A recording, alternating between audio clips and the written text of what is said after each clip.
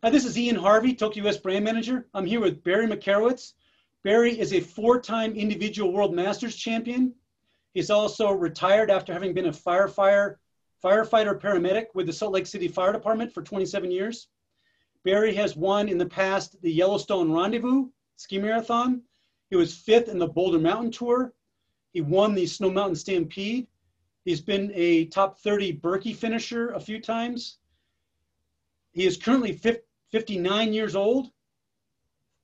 He's been a Toko Tech Team member since 2000. He's been kind of a racing legend in the Western United States. He's carried the nickname The Lung for obvious reasons. Barry wrote a book with his wife, Laura, who was a very successful bike racer and continues to be very successful. The book was called Triumph, Tragedy, and Tedium, about his experiences with firefighting. He's got two adult children, which are out of the house currently. And he's also one of my longest and best and closest friends. So thanks for being with me, Barry. Thanks, Ian. Good to be here. That's probably the longest introduction I've done out of all these videos, introductions, all these interviews. So congratulations on that, if nothing else. I feel special. Okay. So Barry, I wanted to start with asking you the question, how and when you got into Nordic skiing and Nordic ski racing? I started pretty late as a early to mid 20s person. So I didn't ski as a kid, and I mainly did it to keep in shape I was a bike racer and triathlete in those days. So I would do skiing in the wintertime just to stay fit and do something different. And where did you live? Well, I grew up in Connecticut and moved to Utah when I was 21, and I've lived there ever since in Salt Lake City. So Connecticut didn't have great skiing, and it took me a while to get into track skiing in Utah. I did a lot of backcountry skiing before that. So you started Nordic skiing after you moved to Utah and lived in Utah. Was there a group or anyone that helped mentor you or teach you the ropes? I had some people that I admired, and taught me some things like John Alberg, Tori Craftsson. These are guys who are great skiers, multi-sport athletes. Sean McCabe, he was a good one to learn from, but I never had any formal teaching or coaching. But when you actually were getting into cross-country skiing back in your early 20s, mid 20s, did you just kind of buy some equipment and show up at the track and thrash around and try to figure it out? Or was there anyone that kind of guided you a little bit or befriended you? No, I was pretty much on my own. I had a few bike racer friends, and we would just go and ski and thrash around, like you said. Yeah, I did not have any formal coaching or training. The first time I believe I saw you on a pair of skis was in 1996, I believe it was, at a Wasatch Citizen Series race. How long had you been skiing before that, do you think? Probably I had started 8 to 10 years prior to that, but it was very casual. It was not important to me at that time. So it was just something to do to keep in shape in the winter. Okay. Because that particular day, I did a 15K mass start with you and a bunch of other fast athletes. And I remember thinking, I wasn't in very good shape. We just had a child. That was what I called the fat year. It was after we had our first child. I gave myself a pass. I've been doing that year. Well, anyway, we skied the first lap together. And I remember thinking I need to watch myself because I didn't believe that I was the least bit fit. But I was still, I had a lot of residual fitness. But what I remember thinking was, damn, I'm either skiing really badly or I've got really slow skis or this guy is unbelievably fit, because I couldn't believe that we were skiing together with the way that you were skiing. Yeah. It was pretty rough back then. Yeah. And then, of course, since then, you've gone on to be a very good technician, even fitter, I think, than you were, which says a lot because you were darn fit. You know, I mean, you're a true professional, one of the most successful masters racers that we ever had in the country. I mean, super successful. But it was an interesting thing for me to consider your progress as a masters racer or a Nordic skier who started later in life, and how when I saw you that particular day and where that was in your progression, because it was fascinating to me to see. Yeah, I wish I had started earlier for sure, and got some coaching. Would have improved the learning curve a lot, and I probably could have skied in college had I started earlier. Which one of the few regrets that I have is just that didn't start soon enough. But sure, that's the way it goes. You at the time, you reminded me of myself when I was swimming. I swam for a little while to balance things out, but also because of injuries. But I swam for a while, and I remember probably 15 times I've gotten out of the pool, and someone was kind of looking me up and down, just kind of staring at me, and I'd be like, kind of looking at them like, "What's up?" And they'd say, "Dan, you must be really strong." And what that always meant was, it was a backhanded compliment. What they meant was I was really damn strong, but what they meant was you swim horribly, and because of that, you must be damn strong because you were going pretty fast and making a lot of waves. And that's what I was thinking about you back in the day. But I don't think that anymore. Now I know you're strong, but you ski very well. Well, it's been a process. Yeah, a long, slow learning curve, and pretty much all self-taught. So sure. Well, you ski very, very well now. Even the nuances of elite Nordic ski racing, you're on the cutting edge of. So I think you can feel good about that. Well, thanks, Ian. Sure. Barry, how many World Masters have you gone to? So not individual races, but years. I think 5, starting with McCall in McCall, Idaho. So I know you did McCall in Twin Cities, and you did one in Switzerland. Did you do Norway and Canada?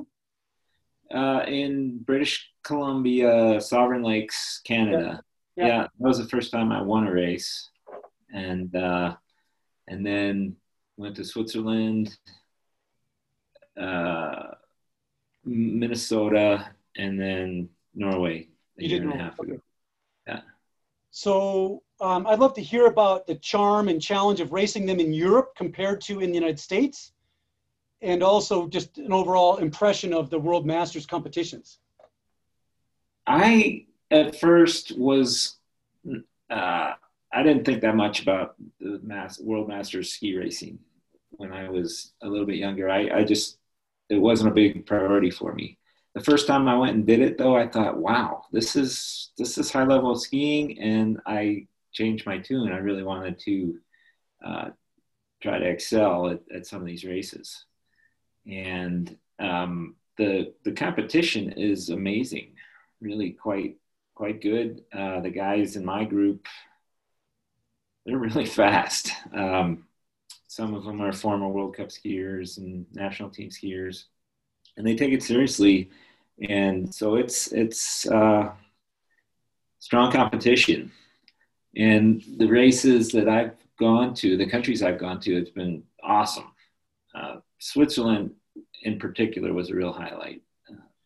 And John Downing from the American Cross Country Skier Association puts together these trips for the American contingent, and you can sign up for the travel with him if you like, and awesome trips. He is a super organized guy and knows what he's doing and puts together a great trip. So you can sign up for the trip, and the hotel, food, everything would be arranged and paid for in one lump, and really fun stuff, and meet a lot of good people from all over the U.S.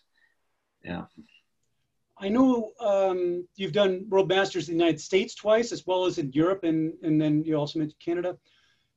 Not to minimize the United States competitions, but the competition when it's held in Europe is clearly much stiffer. Is that a fair statement? Yeah, definitely. You get more Northern Europeans, I think. It's just less distance for them to travel, and they just seem much more willing to go to a European country than to come over to North America. Yeah. So the competition would be steeper, stiffer, deeper. The fields would be definitely deeper and harder because you're skiing on their terrain and in their backyard. I think they're way more comfortable there, and it all adds up to an advantage that they have. So is there a World Masters experience that you'd like to relate? I think that you think people will be interested in hearing? Well, yeah, I was racing in British Columbia the first time at Sovereign Lakes in the first race of the series. It was a 30K skate, and our lead group was about 8 or 9 skiers, and I didn't know anybody except for Kent Murdoch, the other American, who's a really good skier and a good friend, and I enjoy competing with him. But I'm at the back of the train, and I thought, I want to move up. I was a little too far back. And so luckily, I think it was Kent, who was right in front of me, moved out and started skiing up alongside the train. And so I just got on his tail, and we're moving forward. And this Russian guy just skis right across my skis, and we both crash. And I get up really fast, and he's got a broken pole, and he's like motioning for me to give him his pole. And I'm like, no way. And then he tries to grab it as we're skiing to get back up to the group. He's trying to take my pole as if the crash was my fault and I broke his pole on purpose or something. Anyway, I just thought, wow, this is not like a citizen race. This is a whole different ball game. So yeah, it's more aggressive and fiercer, I would say. It's not quite like the citizen races we do here. Here's a question that you might not want to answer, but how confident are you in the cleanliness of the field, especially in the European hosted World Masters events? You mean in terms of doping? Yeah. I am certain that some of these guys, even my age, still do it. My opinion too, absolutely. Yeah, and I think certain countries are probably more prone to that. And I know of a guy who won the races in McCall, Idaho, from Italy, and he later got busted at some big European race. And it made sense to me where he skied phenomenally well, and eventually he gets busted for doping, and there was no mystery there after that. Yeah. So, but it's only hearsay. They don't really test the skiers in these competitions, but it's not that hard to identify some really outrageous performances. Says the 4-time World Masters champion. I have never doped. And I don't see the point, when you get to be this age, it would be just ridiculous. But I agree. But also I would say at this age, doping makes the biggest difference. That's probably true. Yeah, that's a good point. And so I guess if you really wanted to do it, it'd make a big difference. Absolutely. Yeah. Barry, have you got a favorite race experience? Maybe something from a relay, which I know is a lot of fun, that you'd like to relate? Those relay races at the World Masters are super fun. It's usually the best day of racing out of the whole week. And I've been lucky enough to be on a couple winning relays with three or four of the same guys, and just the camaraderie and the national pride of racing with just three other Americans against a team from each country it's really, really fun. I know you did it in McCall, and I think you enjoyed it. Oh, it's one of my most enjoyable races ever. Yeah, the relay is the best. So if you get a chance to be on those teams, definitely do it. Racing with Kent Murdoch and Odd Swenson and Elon Beich. Those are good guys. Strong guys too. Yeah, super strong, super fun. We had a couple winning relays, and yeah, I loved it. Cool.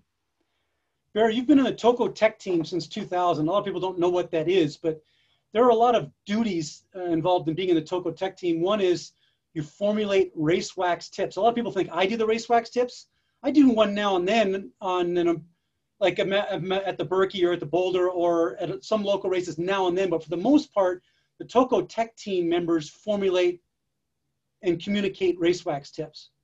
So that's one thing you do. You also show up, for example, at local races with a tent, a workbench, vices, wax boxes, an easel, set everything up, help people to have a good experience at the race, whatever that means, communicating the wax tip, helping people with their problems.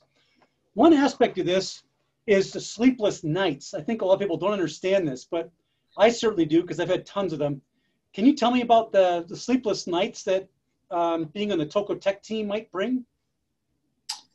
Yeah, but first of all, I would like to point out that you started this Toco Tech team in 1999? Yeah, or 2000, yeah, that winter, yeah. Yeah, and that was brilliant because it was an original idea. I don't think anybody had tried that before. No. And it was a great tool for teaching people and helping people wax their skis. And we, as a group, it's about 30, 35 people nationwide. Yeah. The team. Yeah. It's been a great tool to get in touch with skiers, educate them about prepping their skis and promoting skiing as well as Toco, of course. So anyway, kudos to you. I thought it was a great idea, and that's one reason why I've stayed involved for almost 20 years. Yeah.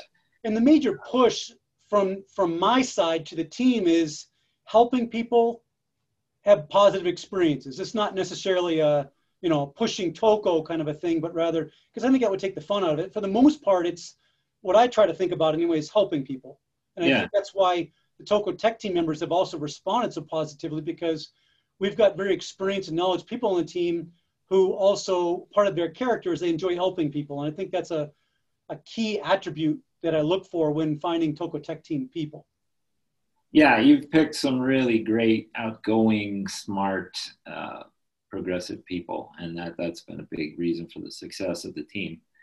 And another thing that you offered to me and sold me on when you threw that Toco Tech team idea out was that you could teach me how to wax my skis and prep them to be faster.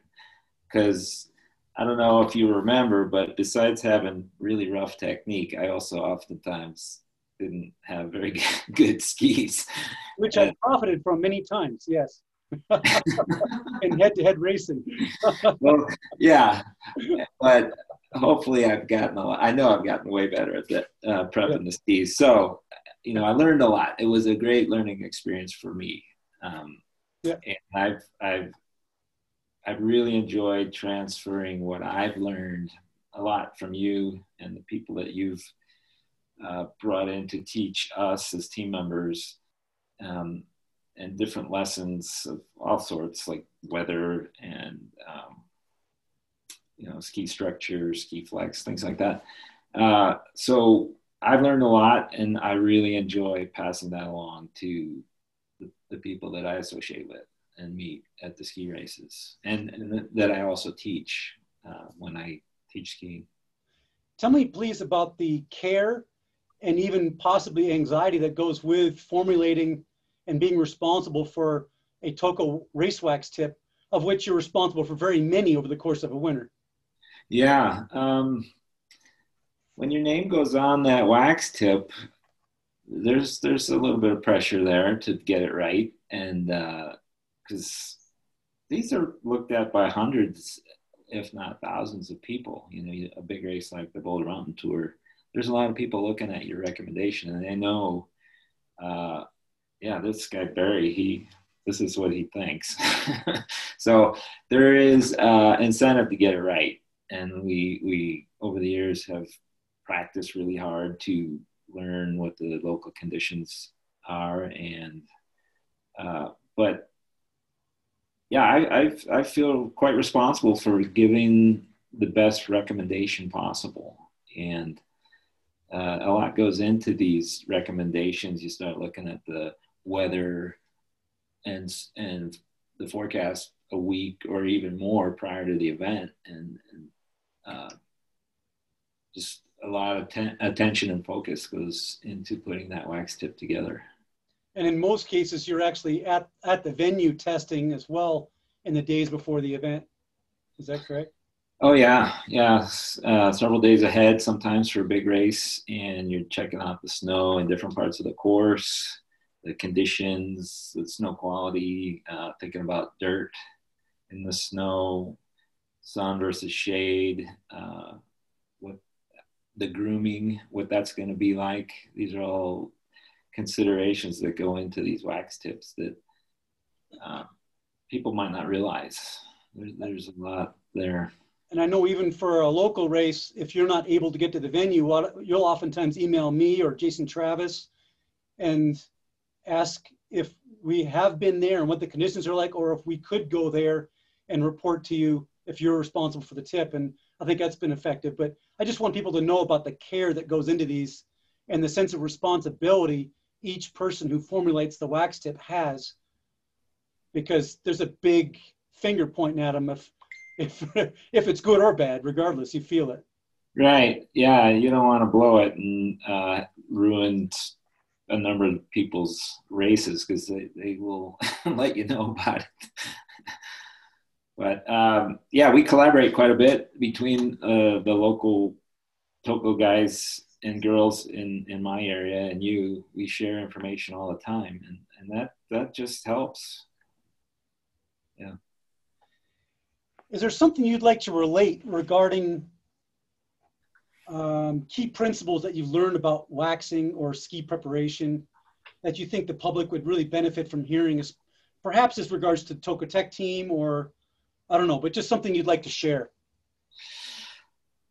Well, my philosophy has always been to try to keep it simple, and I'm happy if my skis in an event are like in the running, not necessarily the fastest, which would always be great, but just to make them be competitive. And that's what I have in mind usually when I write the wax tips. I'm pretty conservative and will go with something I'm sure will be reasonably sure will be good and competitive, not necessarily the very fastest concoction possible, because if you're aiming for that final 1%, there's a good chance you won't make it and you might screw it up. Does that make sense? Yeah, absolutely. So, and I think Toco as a brand, as a wax line, lends itself very well to that strategy. And it's simple, it's easy to understand. I've learned it and feel really comfortable with the Toco products. So it's a no-brainer for me. It's easy to feel confident and good about what I'm using and what I'm recommending. With that philosophy, which I agree with, I mean, if you start with skis and you're looking at base material in some cases, but for the most part, you're looking at flex of the ski, and then you look at the structure and you take a good look at the structure, make sure your structure is what it should be. And then finally you go to the wax and then you hit the wax as you just described, more than likely you can have absolutely fantastic skis. And if your skis don't necessarily match the conditions, or your structure doesn't match the conditions, clearly if you're going for it in the wax to try to make it up, you're screwing up and you're putting the emphasis on the wrong thing. That kind of basic framework you'd agree with very much, wouldn't you? Yeah, for sure. You got to start with a ski that fits you and is good in the conditions that you predominantly ski in, the flex. And then, that can't be changed. The ski is what it is. And then, like you said, the structure is something that you can change occasionally or add a little bit of hand structure. But if the skis are bad or they don't fit you, the wax is not going to make that up. So. Yeah, for sure. Okay. I'd like to switch gears a bit here and talk about training. You've got a long history of training at a very high level, and I think your understanding of probably the principles of physiology, but what you need to do and what other people need to do in order to get to a high level of fitness and preparedness for ski racing, I think your understanding that is very high. So I'd like to pick your brain a bit, and I think a lot of people would be interested in hearing your opinions on training. So first question would be, you've had a lot of experience and success as a masters athlete. What do you think that masters Nordic ski racers should prioritize in their training? Well, we've talked about this before, and my passion or what something I believe in deeply is strength and overall muscle strength, and so I practice strength training a lot, and I think that's where skiers in general would get the most bang for their buck, master skiers in particular. A lot of people will say, "Oh, I hate the weight room, I hate lifting weights," but it's, if you can embrace it, the gains you can make, I think, with strengthening are, like I said, the most benefit for the time spent. So let's drill it down a little bit. You're talking about, pick a time of year that you'd like to talk about, like maybe October or September.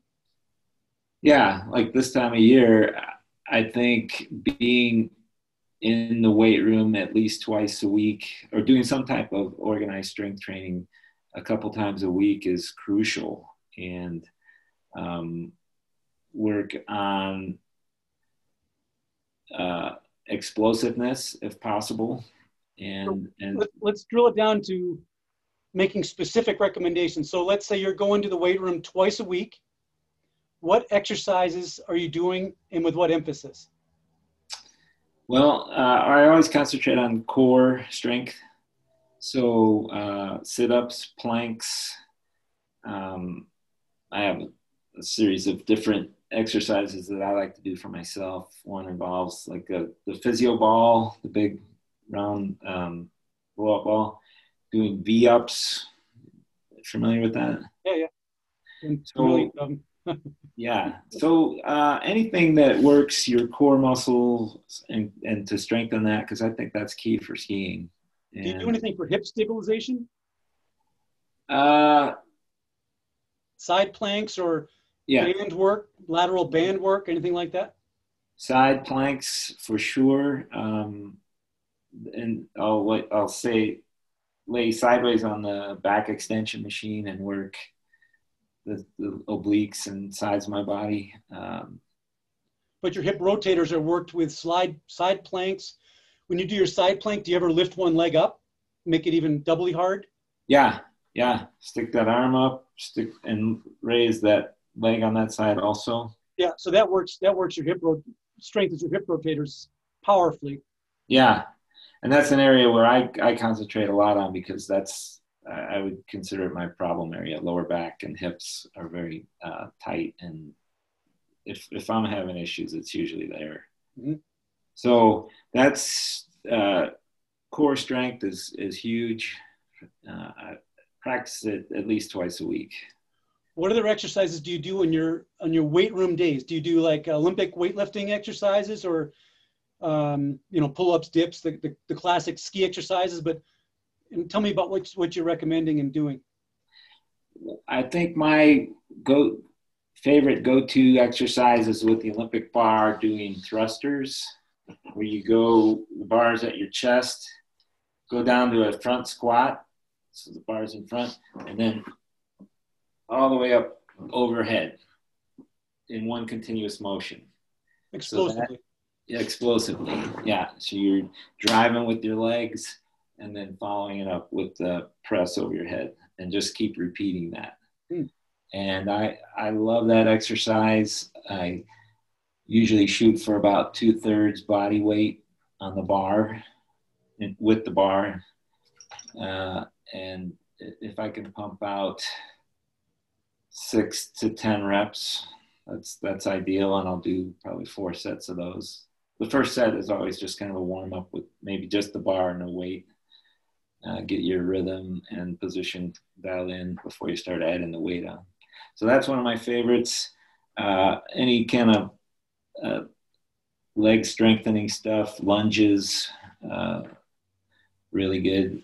Weighted side lunge, where you stand and then go sideways, holding like a 10-pound weight straight out, and then come back straight up, standing, and try to balance on one leg. So you're incorporating some balance exercise and explosiveness by pushing off with that leg that's out to the side. Side lunges or lateral lunges, that's a really good one.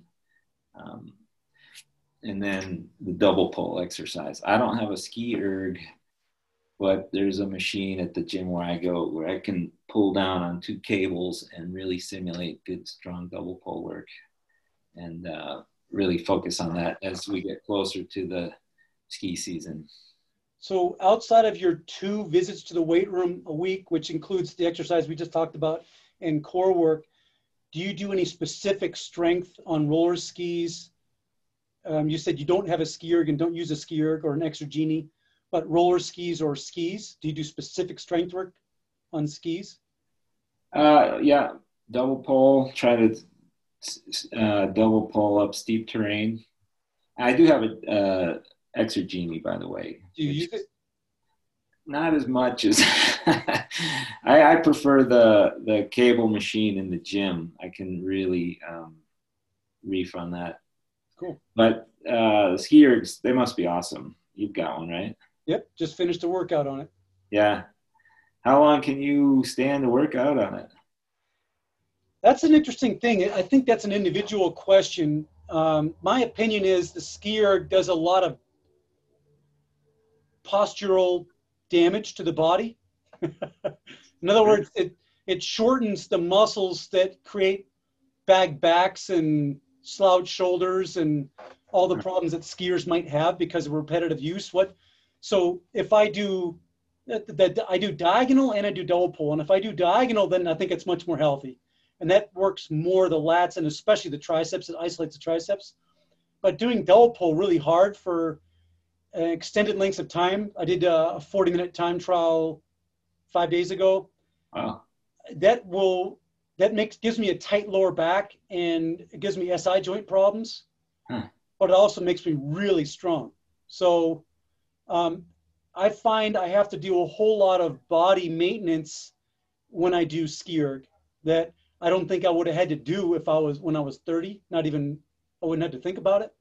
But now I do a lot of work on a foam roller, trying to reopen my chest and try to stretch my hip flexors and a lot of that kind of work to try to undo all the shortening of muscles that I just did. Yeah. Interesting. Yeah. So my answer is basically I can do a lot of it, but I have to undo a lot of the work that I did in terms of the minus. Yeah. Do you ever find that when you're doing a lot of double pulling, for example, do you have to lie on the foam roller and open up your chest and bring your shoulders back, stretch your pecs?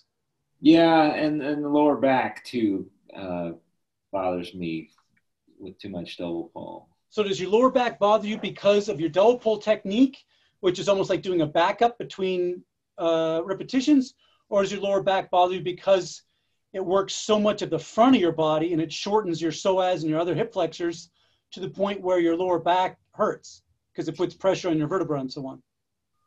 Yeah, the latter. It definitely overemphasizes the front of your body and causes compression in my lower back. Much like sitting all day would.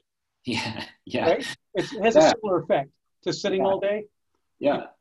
So what do you do to undo that effect?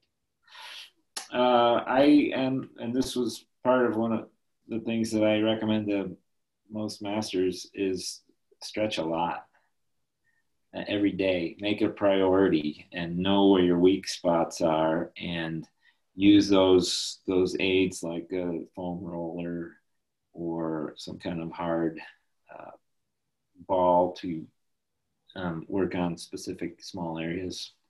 And regarding your lower back specifically, because I think that's quite a common issue, what stretches or body maintenance type things can you do to relieve that? I just will lay on my back and fold my legs up to where my knees are by my ears to stretch my lower back. That works for me. The foam roller a lot. And ice. I use ice packs daily. On your lower back? Yeah.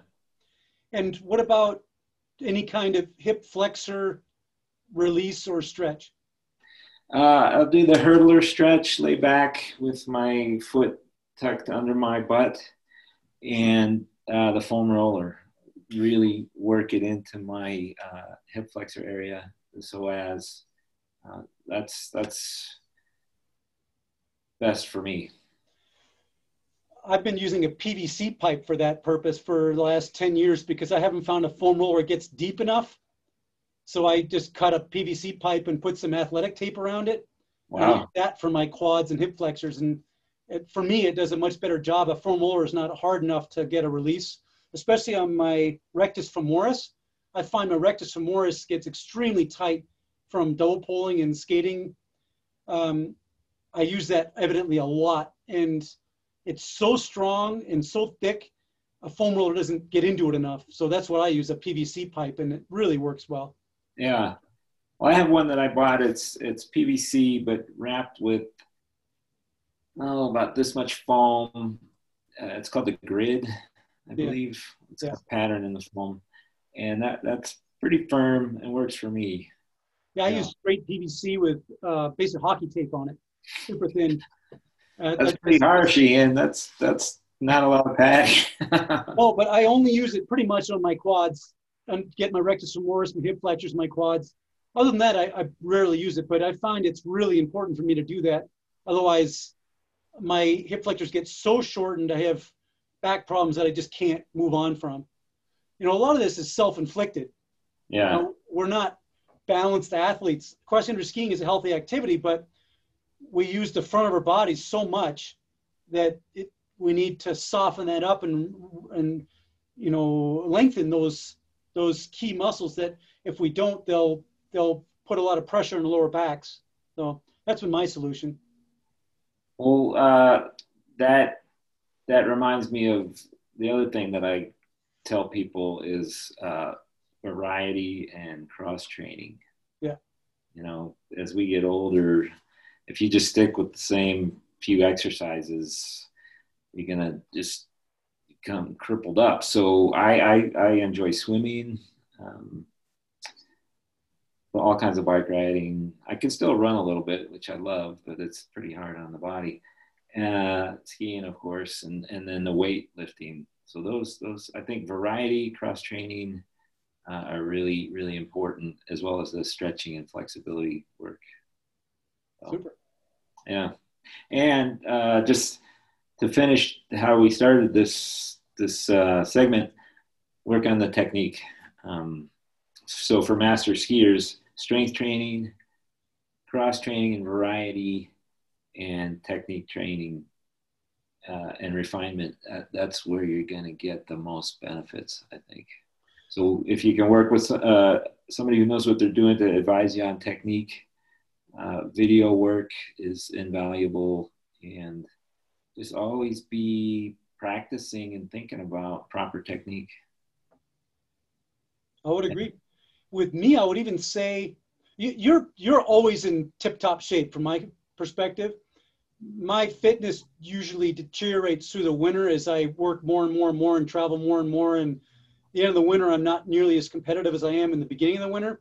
Yeah. And then I kind of midsummer, I start to recover and start to make progress again. And then by the time winter rolls around, I'm usually in pretty good shape again. And what I've found is I ski differently in different parts of the year based on my fitness. In other words, in the spring, I ski less dynamic and more efficient. And in the fall, I ski more dynamic and for that reason, a little bit less efficient because I'm fitter.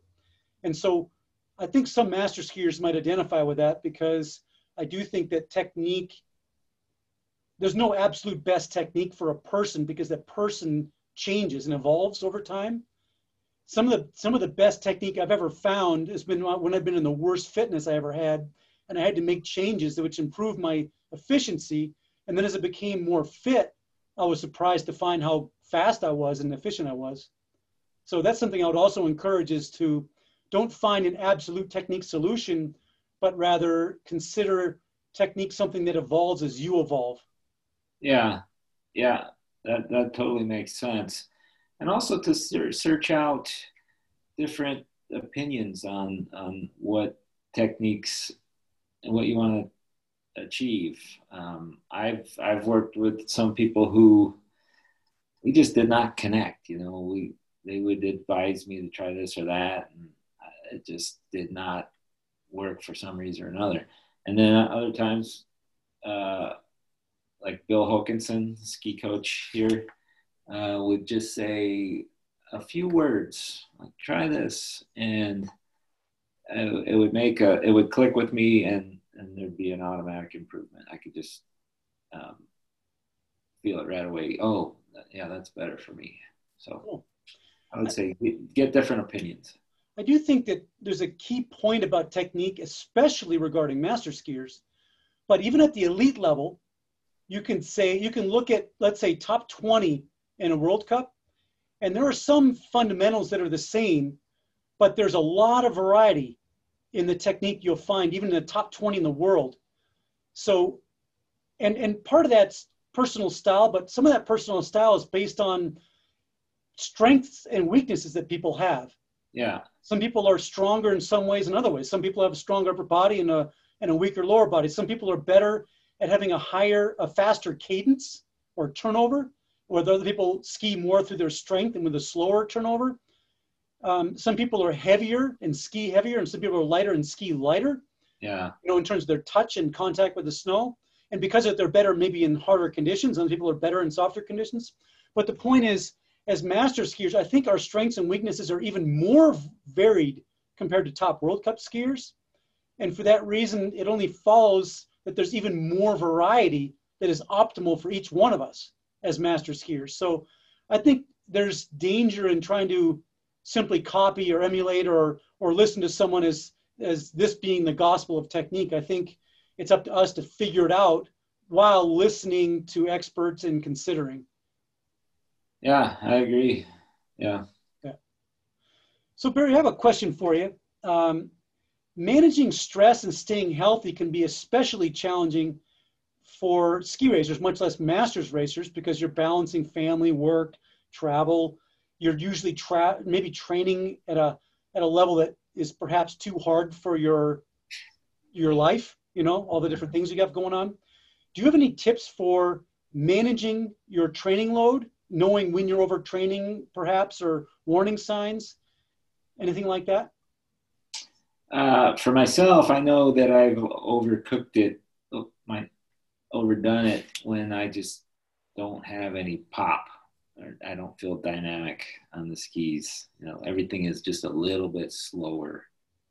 The push-offs are slow, and the recovery, it just feels like you're slowed down like 5 or 10%. So that to me is always an indicator that, yeah, you need some rest and to recover.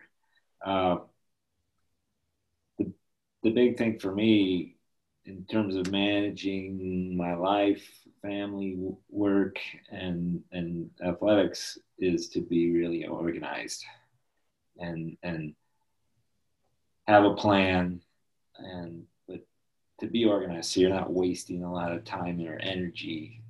And I always have a paper in my pocket with my to-do list, and I like to carry a pen, and I can write things down uh, anywhere, just when ideas pop into my head of what I got to do. And the list helps me keep organized and not forget things. So, Have you ever known that you needed to do a workout, but then thought, you know what, my life has been stressful outside of skiing. I feel okay, but it seems like my life stress, for whatever reason, is to the point where I should probably take today off? You've never done that, have you? I never have, I don't think. Never? I don't believe, and if I've been stressed and tired and, and I've been like, maybe I don't know if I should or shouldn't kind of a thing, but if I felt reasonably good, I would never, I don't think I've ever said, well, I didn't sleep enough and I got in an argument with the old lady last night, or I don't know, work stress, or I don't know what, because of that, I'm probably not able to do a workout today and keep it high quality or handle it. I don't think I've ever done that. I've felt tired before and skipped a workout, because I thought I was doing the right thing. My question is, have you ever felt decent, but you look at the equation, where maybe my resting pulse rate is too high, even though I feel good, or maybe I didn't sleep enough, but I feel good, or maybe I got all this work stress, but I feel good, but let's use some common sense. I'm going to take the day off. Have you ever done that, even though you feel good? I would say no, probably not. It seems like that's a luxury masters types don't have, even though it might be common sense. Yeah, just you are pressed for time, and so if you have an opportunity, you're not to get out and ski or train, you're not going to pass that up. And sometimes in those situations, it's almost cathartic to go out and pound out a workout, and all the stress is gone, and you feel good about life, and you come home, whistling. Yeah, and that's a really good point. Is the mental aspect of the training and the exercise and the lifestyle. It boosts me up. I need that almost daily release of getting out and moving across the snow or the trail. Yeah, and that's how I dealt with the stress from my job and my career as a paramedic. Sometimes we wouldn't get very good sleep at all on the job, and then come home and be really tired. But if I went out for a run, I would feel so much better. Yeah, it was mentally and physically refreshing. So here's a question: as a paramedic, firefighter, you obviously had low sleep and some work-related stress, obviously. And then on top of that, you were working out and traveling and racing, among other things. Do you have any stay healthy type tips? Well, of course, try to eat good food and get as much sleep as you can, but try not to stress too much about the things that you can't control. Just you can only do so much, and keep your priorities straight, and try not to worry about the things that you can't control. That's interesting. That mentality, I think when you engage in a fight or flight mentality, where you're kind of like running on adrenaline because there's some situation that's really ticking you off and you can't control it and it's important to you, that kind of a thing, I think that can suppress your immune system and create sickness in a short amount of time. I think so. Yeah, I agree. That's a ton of stress. If you are just anxious all the time, that builds up and is detrimental for sure. Yeah, I agree. So, as you know, I'm the Toco glove designer, and I like to ask people what their favorite Toco glove is and why. Well, that's a pretty easy one. I like the Thermo Plus. Um, it's a warm glove, but it's not like super thick and heavy. Uh, and it looks nice. You have several different color options, and I still maintain a good feel for the poles and the snow. So that's my favorite. I also like the classic too. It's a little bit thinner, fits nicely on my hand, and so those would be my two favorites. The classic for you would be more of a spring weight glove, or Yeah, a warm weather glove, racing glove, and the um, you would never use the Profi, would you? if it's really warm, yeah, yeah, I like that for racing when it's pretty warm. I like to have it tight and feel the grip right close to Hmm, my hand. cool. Yeah. I'm going to surprise you with a question here. Wait a minute. What do you know now that you wish you knew when you were 18 years old? Oh boy. I would say be patient. Learn learn to be patient and try to keep an even keel. Hmm, Not not get too excited or too low about successes and failures because it's a long process and enjoy the process. The final result is probably not as important as enjoying the process of getting to that goal. hmm. That makes sense? Yeah, absolutely. Yeah, I like that. Yeah, because if you don't enjoy the process, if you don't like what you're doing, if every day, it's maybe you should be shooting for something else. I Yeah. don't know. This is it's not the same thing, but it's kind of related. But I found myself over the years, especially when I was younger, close to the starting line or on the starting line, thinking, "Holy crap, what did I sign up for this?" Kind of a thing. Like, racing's hard and it's a little scary and it's painful as hell, and what am I doing here? Kind of a thing. Yeah, Like the last Boulder Mountain tour I did, which I did real well in, but I remember thinking that exact thing at the starting line because I was thinking, this race is gonna be longer than I've skied in an entire year. What am I even doing here? And then inevitably, I always answer the question with, "Hey, you're taking time off to be here. This is your chosen activity that brings you balance in life and enjoyment. So enjoy it. Like tell that voice in your head to shut up and enjoy it because this is what you like to do for enjoyment. It's kind of like this is what I like the most, but in the moment you can sometimes uh, not enjoy the moment because you get in your own way. You know what I mean? yeah, yeah. I think that the memory of those experiences, doing those things, will last way longer than the the goal that you had. Just the memories that you build during the process of training and being with friends is invaluable. Yeah, I agree. Okay, Barry, what's something about you that might surprise people if they were to find out? You gave me this question last night, and I had to think about it. But about 2 or 3 times a year, I will have a Whopper at Burger King. So why? Why is it that you have the Whopper? I gotta dive into this a little bit. Oh, it's great. You got the flame broiled beef patty and a bun and tomato, and it's really good. So I'll typically get it on the way home from West Yellowstone from the fall camp or after the rendezvous. There's a place in Rexburg. So what is it that stops you from having a Whopper every day? Or after you have that first Whopper, you're like, man, that was good 5, 6 days in a row? Because inevitably, uh, 15 or 20 minutes after I eat it, I feel sick. I think, why did I do that? So yeah, that's why I only do it about twice a year. Okay. Yeah.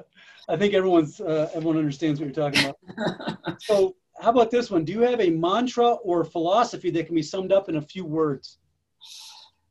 Uh, Not really a mantra, but as I said a little while ago, enjoying the process, whatever you do, is really important, I think. And I try to learn something from each event that I do. You know, I really think about it afterwards and think, what did I learn there? And try to appreciate and help other people. Cool. And I've seen you do that for decades. So super. Yeah, I enjoy coaching. I think that's one of the greatest. Teaching and coaching is a great thing to do. All righty. Yeah. Well, that's all the questions I had for today. I hope that people find this interview uh, enlightening and informative. Barry's got a wealth of experience and success, and I think there's a ton to learn from. And some of the principles that he's outlined here, I think, will serve anybody well. So I hope this comes over well, and I thank you for taking some time and hanging out with me today. And I also appreciate your friendship over the years. And I look forward to doing more with you this winter, I hope. Yeah, Ian, thanks. This was a lot of fun. It was a blast, and it's good to see you on the screen. So take care. Thanks, everybody. Thanks. You too.